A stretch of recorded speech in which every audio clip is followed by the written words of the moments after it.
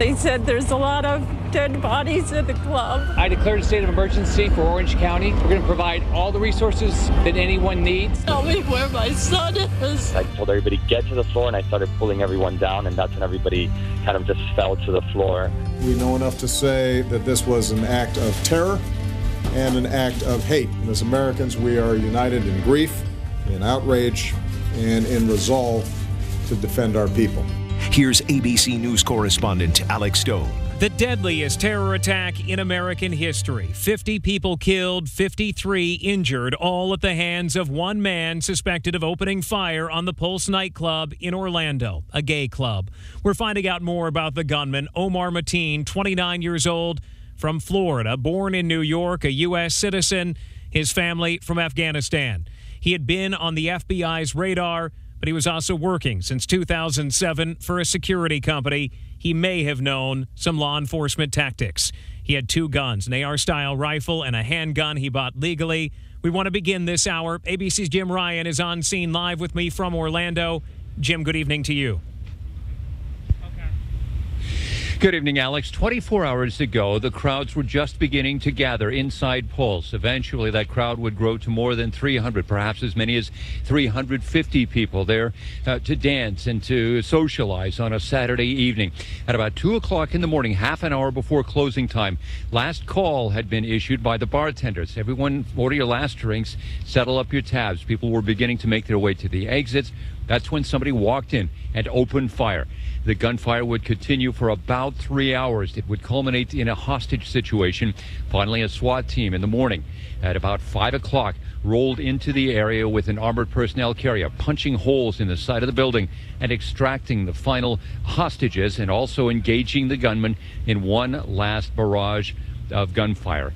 There was an exchange of gunfire. As many as 11 police officers and county sheriff's deputies engaged this man. He did die. One officer was slightly injured.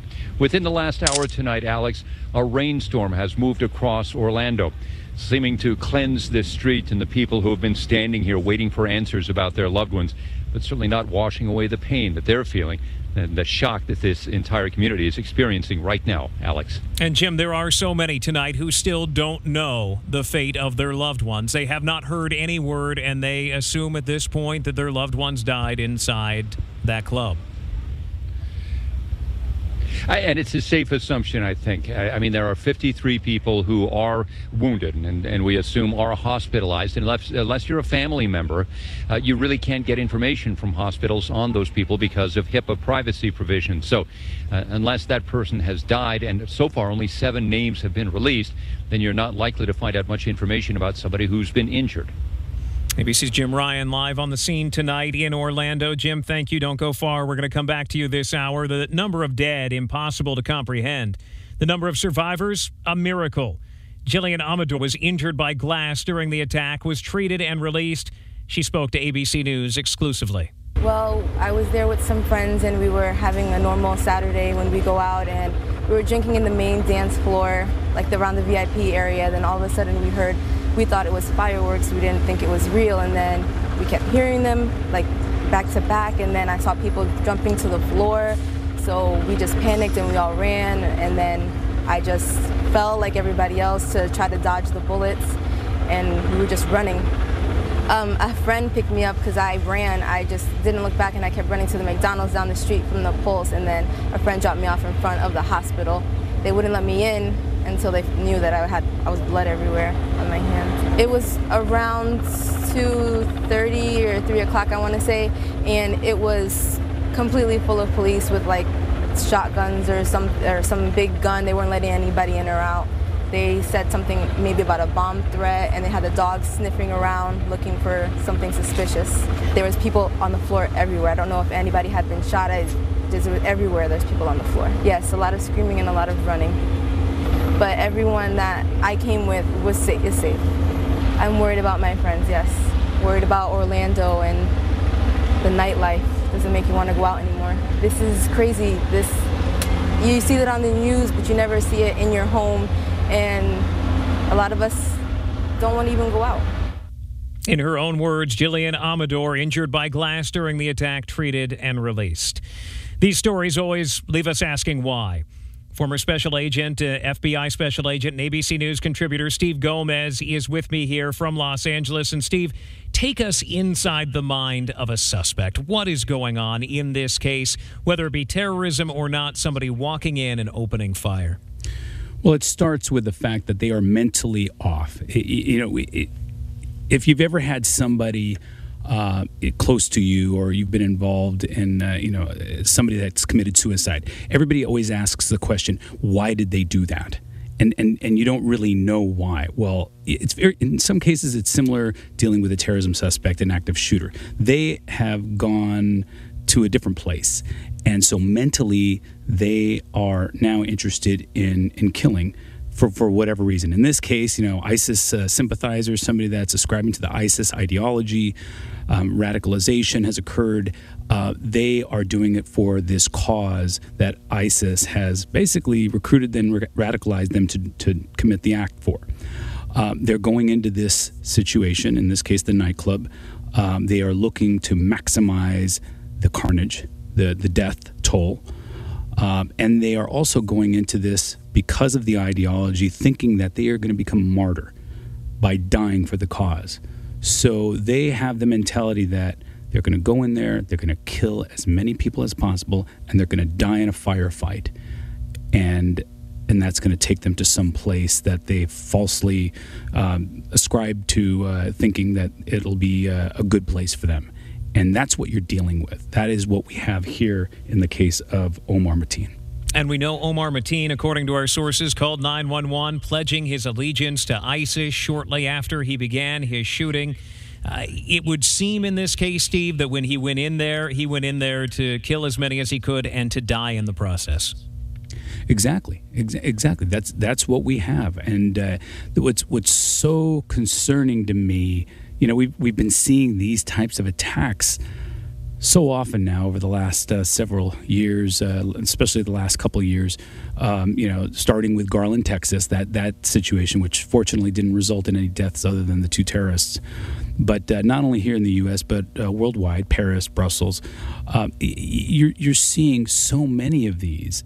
And these terrorists, they're learning from each situation that is occurring before them, because they're watching it on TV. They're listening to people like myself and other security specialists and former agents and officers who are analyzing the situation. They're seeing what's happening and how each terrorist handled their attack and what law enforcement did, and they're learning from that. So in this case, what's so concerning to me is the fact that this guy chose a nightclub at 2 a.m. when everybody was having a great time, drinking, their hair was down, the guards were probably down. There was a security guard, a law enforcement officer that was there armed, which you always, hope that somebody will be there with a gun to be able to stop the situation. And it sounds like, that person tried to take action. But again, the loud noise, the music, everybody's jumping around, having a great time. And it just was a recipe for chaos, and this guy took advantage of it. Steve Gomez, former head of the LA FBI office and current ABC News consultant. Steve, thank you very much. We're going to get back to you in a couple of moments. Don't go far. Today, President Obama talking about this today, asking for the nation's prayers. Today, as Americans, we grieve the brutal murder, a horrific massacre of dozens of innocent people. We pray for their families who are grasping for answers with broken hearts. The president very quick today to call it terrorism, as did the candidates on the campaign trail. We know that Mateen was interviewed twice in 2013. He was interviewed in 2014 as well. He was on the radar of the FBI, but each time was cleared. They couldn't find anything that would show that he was planning anything illegal. Today, he carried out this attack. You're listening to live coverage, Terror at the Nightclub, from ABC News.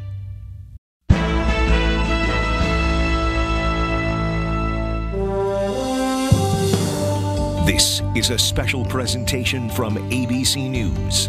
Terror at the Nightclub. Here's ABC News correspondent Alex Stone. What do we know about Omar Mateen? We've been learning more today about the gunman. ABC News chief investigative correspondent Brian Ross has spent the day digging into his background and says he was not a stranger to the FBI. Brian, good evening to you. Well, good evening. He was well known to the FBI counterterrorism squads in Florida because he was interviewed by FBI agents 3 times over the last 3 years, in 2013 and 2014, after he allegedly told co-workers he had ties to known terrorists. Now, the FBI says they investigated and cleared him after doing the 3 interviews and concluded he did not pose a threat to the country at that time. As a result, there were no criminal charges and nothing on his record that could block the purchase of the 2 guns he used in the shooting today, which were bought just in the last week. He is not a person who is disqualified because of that, so he can legally walk into a facility and purchase the firearms, according to the ATF agents now investigating. And they have now identified the 2 guns, a Glock pistol and an assault-style rifle, which must have been reloaded given the number of rounds he fired. Brian, any indication that in the last couple of days leading up to this attack that the FBI had anything on him, that they were watching him at all, that he had raised any flags past those 2013 and 2014 incidents? Nothing at all. He was not under surveillance. He had been put under surveillance back in 2013, but he was not under surveillance. What triggered their interest back in 2013 were claims he made that somehow he was connected to the Tsarnaevs, the brothers in Boston who pulled off the Boston Marathon bombings, and then later that he claimed he was close to a person who had gone from the U.S. to Syria and become a suicide bomber there. And while, in fact, they found some tangential connections, not enough, they said, to put him on any watch list. So he was essentially free and clear, came out of nowhere. Do we know anything about his background at this point? Any travels overseas? It appears he worked for a security company, that he may have had some law enforcement training of some kind as working for that security company. Anything we know about the background of this guy? Well, we know he was born in New York. He's an American citizen. He attended high school in Stuart, Florida. His parents are immigrants from Afghanistan. He went to a kind of junior college, Indian River State School College in Florida, got an associate degree in criminology, and for the last 9 years or so has worked as a security guard for a private company, including posts at the state courthouse in Fort Pierce. In fact, some of the pictures he's posted on his MySpace site include shots of him wearing an NYPD T-shirt. ABC News Chief Investigative Correspondent Brian Ross. Brian, thank you for your work today. Who is Omar Mateen? We're talking a bit about his background, but what about where he was living and the people living around him before he carried out the attack this morning?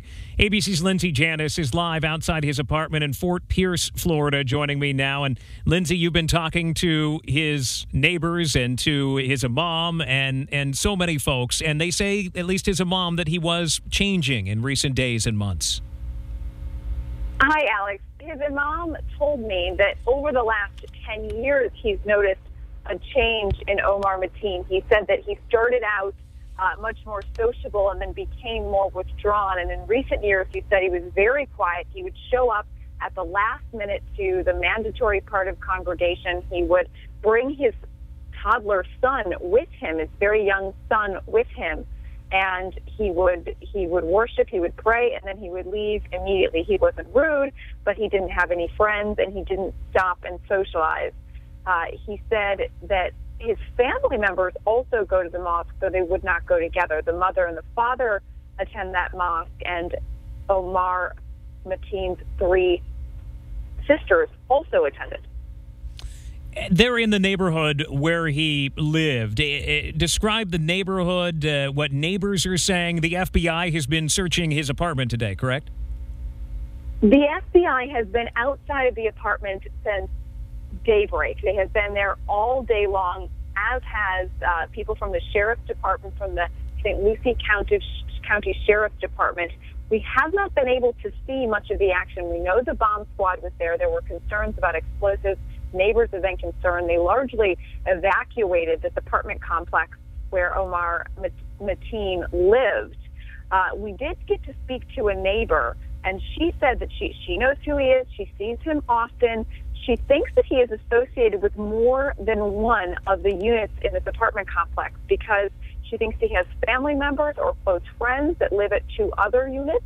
She's seen him at those units as well.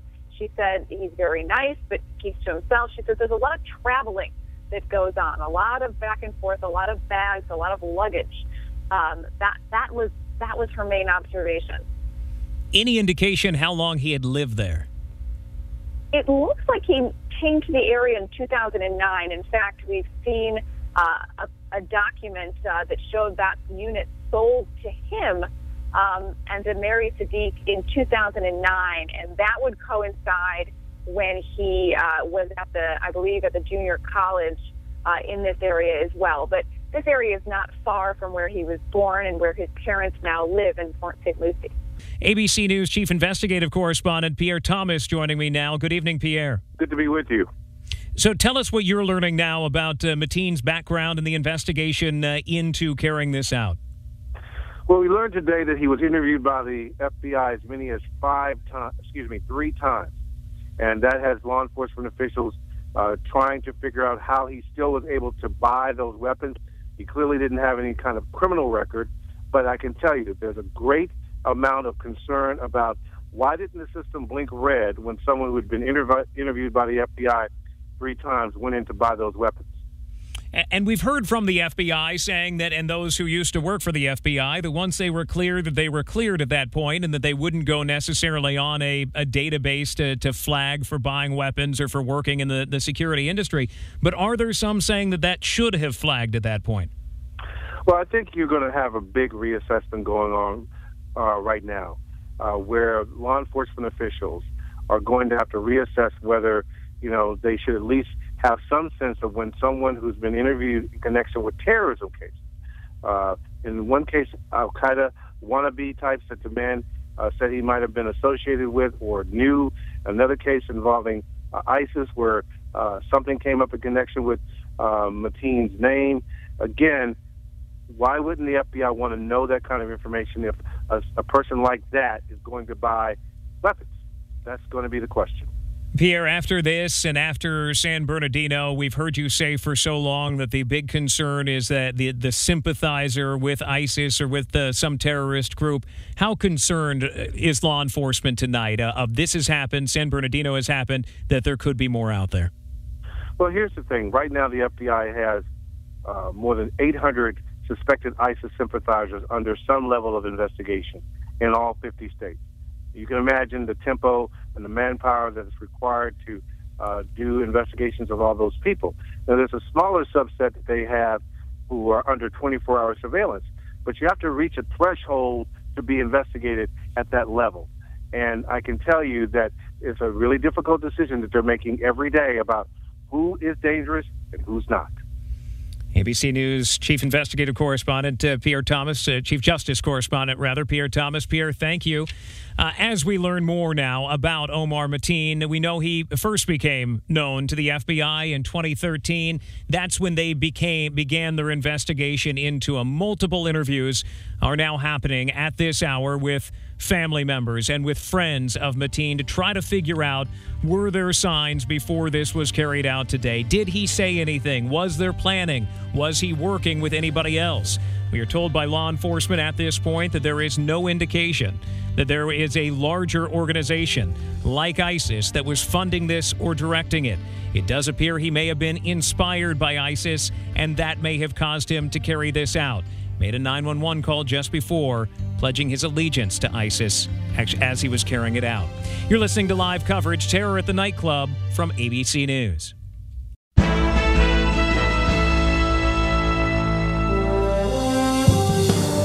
This is a special presentation from ABC News. Terror at the Nightclub. Here's ABC News correspondent Alex Stone. Less than 24 hours after the deadly nightclub attack in Orlando, so many are still asking why. ABC's Jim Ryan got to Orlando this morning and joins us live. Good evening again, Jim. Good evening, Alex. The prevailing opinion seems to be that it was an act of terrorism, perhaps inspired by and maybe some say directed by ISIS. That's still one matter to be worked out. There are others, though, who say that because a gay bar was targeted for this, that homosexuality may have been the target of this attack. That's where Caleb Collins falls in. I knew a few friends. They're all completely fine. They are all safe. They're all a little shell shock. So far, though, nearly 24 hours after this all began, only 7 names of the 50 people killed have been released. Alex. Jim, today's shooting in Orlando, writing a new chapter in the deadly history of mass shootings here in the U.S. ABC's Mark Remillard takes a look at this tragic past. Alex, until today, it was 32 deaths that marked the worst mass shooting incident in American history. The sound of gunfire caught on cell phone video the morning of April 16, 2007, when Seung-Hee Cho first killed 2 students in a dormitory at Virginia Tech University, and a few hours later, armed with a Glock 19 and Walther P22 pistol, opened fire inside Norris Hall. It is now confirmed that we have 31 deaths from the Norris Hall, including the gunman. It took just 9 minutes for the massacre to play out, and in the end, as police forced their way into the hall, Cho shot himself, bringing the day's death toll to 33. That number at Virginia Tech was nearly outdone by another horrific shooting just a few years later, one that shook the nation and seemed unthinkable. 20 children, 7 adults, including the principal, and the gunman killed himself. It was about 9:30 in the morning on December 14, 2012, when gunman Adam Lanza shot and killed his mother at their Newtown, Connecticut home. Armed with a Bushmaster semi-automatic rifle, Lanza then drove to Sandy Hook Elementary School, where his mother worked, opening fire on school officials in a classroom full of children. President Obama spoke in the wake of the tragedy, wiping tears from his eyes. This evening, Michelle and I will do what I know every parent in America will do, which is hug our children a little tighter. 20 kids between the ages of 6 and 7, as well as 6 school workers, died before Lanza shot and killed himself. Going back even further in memory, mass shooting incidences aren't necessarily rarer, but the 23 deaths in a shooting at a packed restaurant in Killeen, Texas in 1991 marked the worst mass shooting for the next 16 years. The police department here in Killeen is describing this entire massacre as a very complicated jigsaw puzzle. As heard on the local Channel 8 at the time, 35-year-old George Hennard rammed his pickup truck into the front window of Luby's cafeteria, then opened fire, gunning down 23 employees and customers before killing himself. 7 years before that, the first mass shooting in the U.S. that killed more than 20 people took place at a McDonald's in San Diego. 41-year-old James Huberty opened fire in a San Ysidro neighborhood on July 18, 1984, killing 21 and wounding 19 more until a police officer shot and killed him. But now with today's events, America has an even deadlier mass shooting to top the list. And unlike these others, the shooting at the Pulse nightclub, an apparent terrorist attack. Alex? Now so many victims yet to be accounted for and identified. Among the missing, Christine Leinenen's son, Christopher, in her own words. I haven't heard anything. I've been here since 4 o'clock in the morning.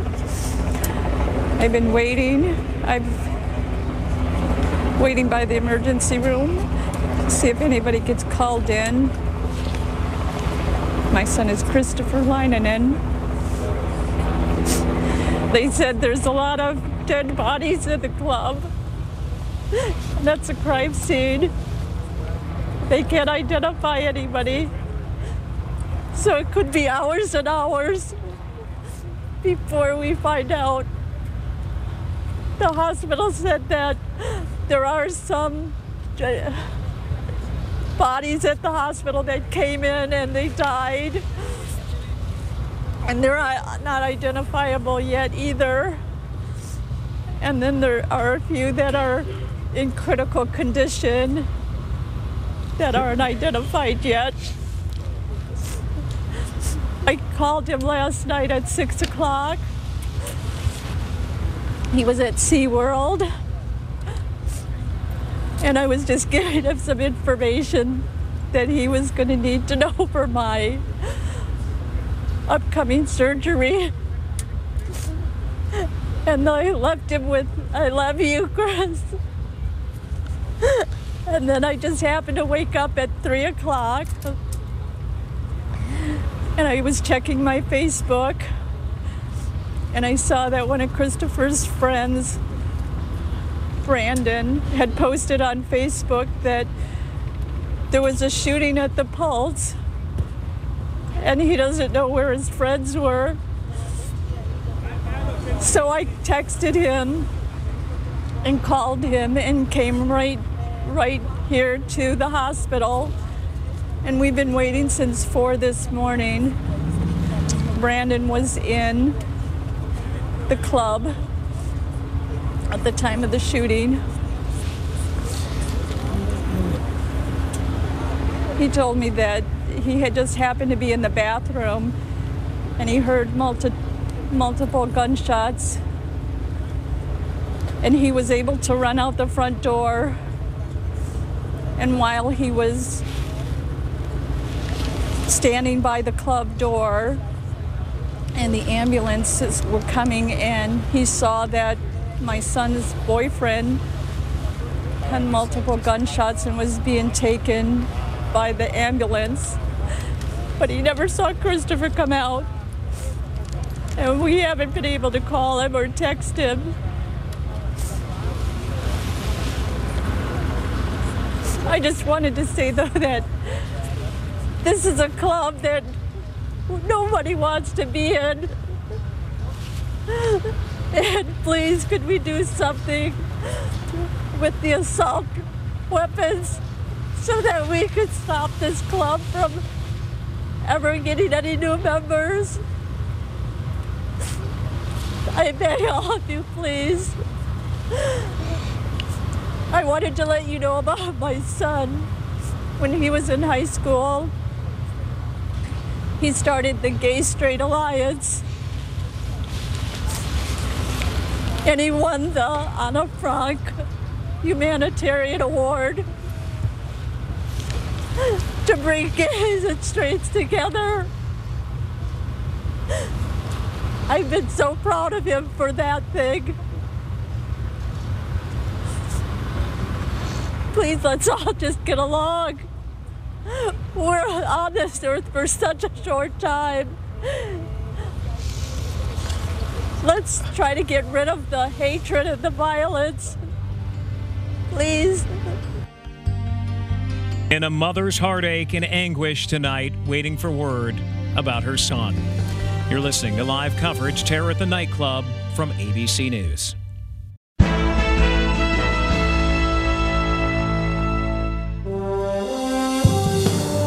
This is a special presentation from ABC News. Terror at the Nightclub. Here's ABC News correspondent Alex Stone. Police have long been worried about a lone wolf-style attack, those individuals who might be incited or encouraged to carry out attacks because of propaganda and the rhetoric of terrorist groups. Former FBI Special Agent and ABC News contributor Steve Gomez joins me live again to talk about now, Steve, how you track and intercept these lone wolves. How do police do it? Well, they have to really start by working with the community, because the fact is the way ISIS in particular has trained and messaged out to these lone wolves and these homegrown radicalized terrorists is to don't travel, don't communicate with other people, don't talk about your ideology, and use communication devices when you do use them that are encrypted. This is their playbook. They realize, based on history and law enforcement action, that law enforcement is looking for informants and for people that are willing to cooperate with them, to let them know that somebody needs to be looked at. They know that the public is watching and are trying to identify, if you're radicalized, if you're interested in committing some kind of terrorist attack. The terrorists know this. ISIS knows this, and they're communicating that. So they're trying to get their sympathizers and their supporters and the people that are willing to act to keep it quiet, keep it on the down low, and then go out and act, go out and kill. And that's what you're seeing. So this is an incredibly difficult way to handle dealing with terrorism, and it starts with the community, because the community, they are on the front line. They are seeing these people that are becoming radicalized and want to commit an attack, whether it's your friends, family, neighbors, co-workers.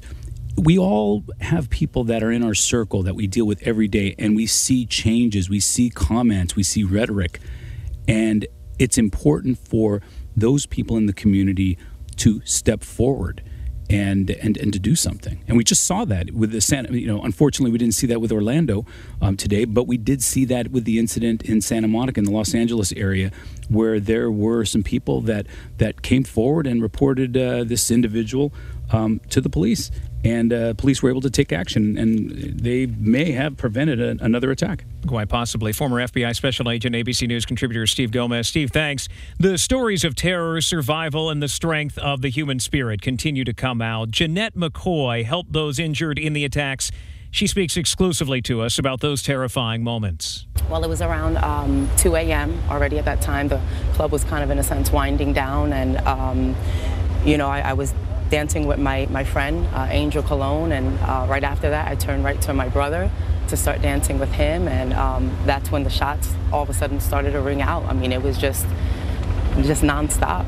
At that moment, I turned around slightly to see where the shots were coming from, and I saw a guy with a gun, but I didn't turn around fully because there were so many shots being fired, and I looked around who was next to me, and people were just getting hit.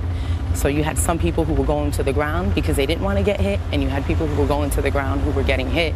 And my first instinct is to run to the exit.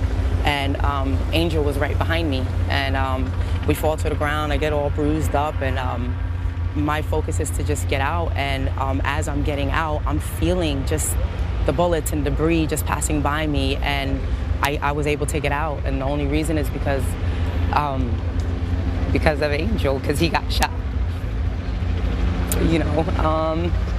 So he's going through surgery right now. He's doing better, but he's in surgery, yeah. And he got shot in his back.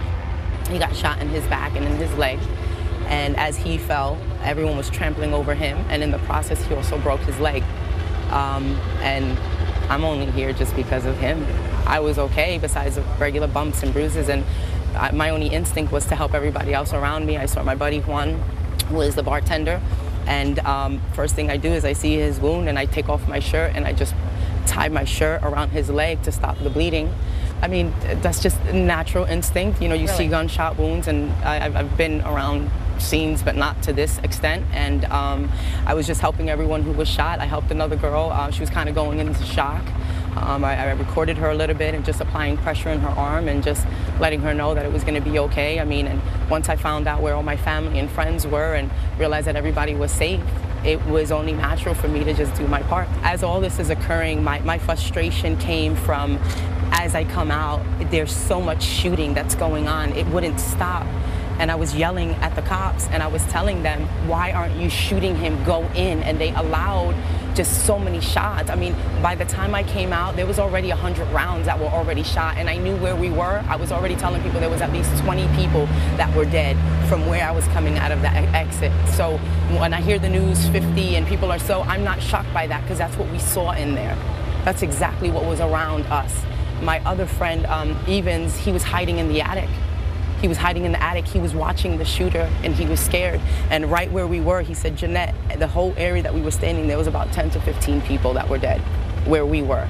We were right by the bar, which is the corner part of the bar where Juan works. And we stayed in that area because we know him, and he was getting us drinks. And he's doing better now, from his gunshot wound on the leg. Thank God. And, people were taken away. They had trucks, so police officers were coming with their trucks because EMTs weren't able to get through, and they were just transporting people that way. We had people that were picking up people who were wounded and just trying to get them to safety. It was as if the community was trying to get together to help, our community. We just wanted to make sure that everybody was safe, and if we were able to kind of put in, that's just what everybody wanted to do. Jeanette McCoy, in her own words. You're listening to live coverage, Terror at the Nightclub, from ABC News.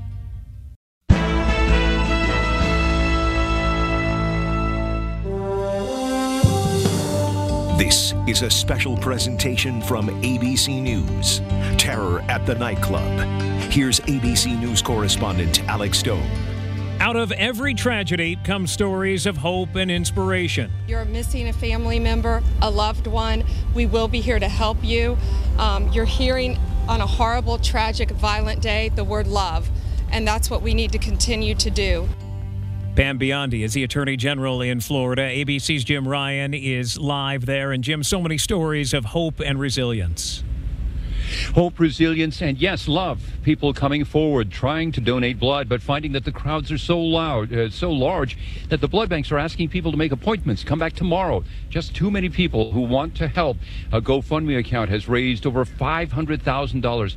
More like $600,000 at this point. They're shooting for $1 million for the victims and for the families. And Edwin Sepulveda is a pastor in this neighborhood. He came out to console the people waiting to find out about their loved ones. Those victims had the families, those victims had brothers, sisters, sons, daughters, and they're still here. And they're going to be suffering like anyone else. If that would have happened to me, I would have been devastated. So I am here to offer love. Alex, the city of Orlando drawing nearer to itself to get through the worst mass shooting in American history. Alex. And Jim, before we say goodbye, the scene there tonight is what right now? Still rain falling and still people standing around, most of them without umbrellas, looking down the 2 blocks or so to Pulse Nightclub, the scene of such carnage just under 24 hours ago. 50 people killed, 53 people wounded. Only 7 of the victims so far have been identified. ABC's Jim Ryan has been there all day. He will continue to be there to cover the story, watching what is going on and the follow-up as we learn more about Omar Mateen and why and how he carried out this attack. Tonight, the Orlando police chief put out a letter to his department moments ago to his community saying, on the darkest day of my 25 years at the Orlando Police Department, I wanted to take a moment to tell all of you how proud I am of the work you've done today and will do over the next days and week. Our first responders and SWAT team members faced a hail of gunfire as they rescued the hostages. We are blessed and beyond words that none of them were gravely injured or killed. The letter goes on to say, please hug your families tonight and be safe out there. A letter from the chief of police in Orlando to his department on this night when so many families impacted today at this hour still waiting to get that phone call or knock on the door as bodies are being identified. They don't have official word what happened to their family members. For my colleagues at ABC News, I'm Alex Stone. You've been listening to live coverage, Terror at the Nightclub, from ABC News.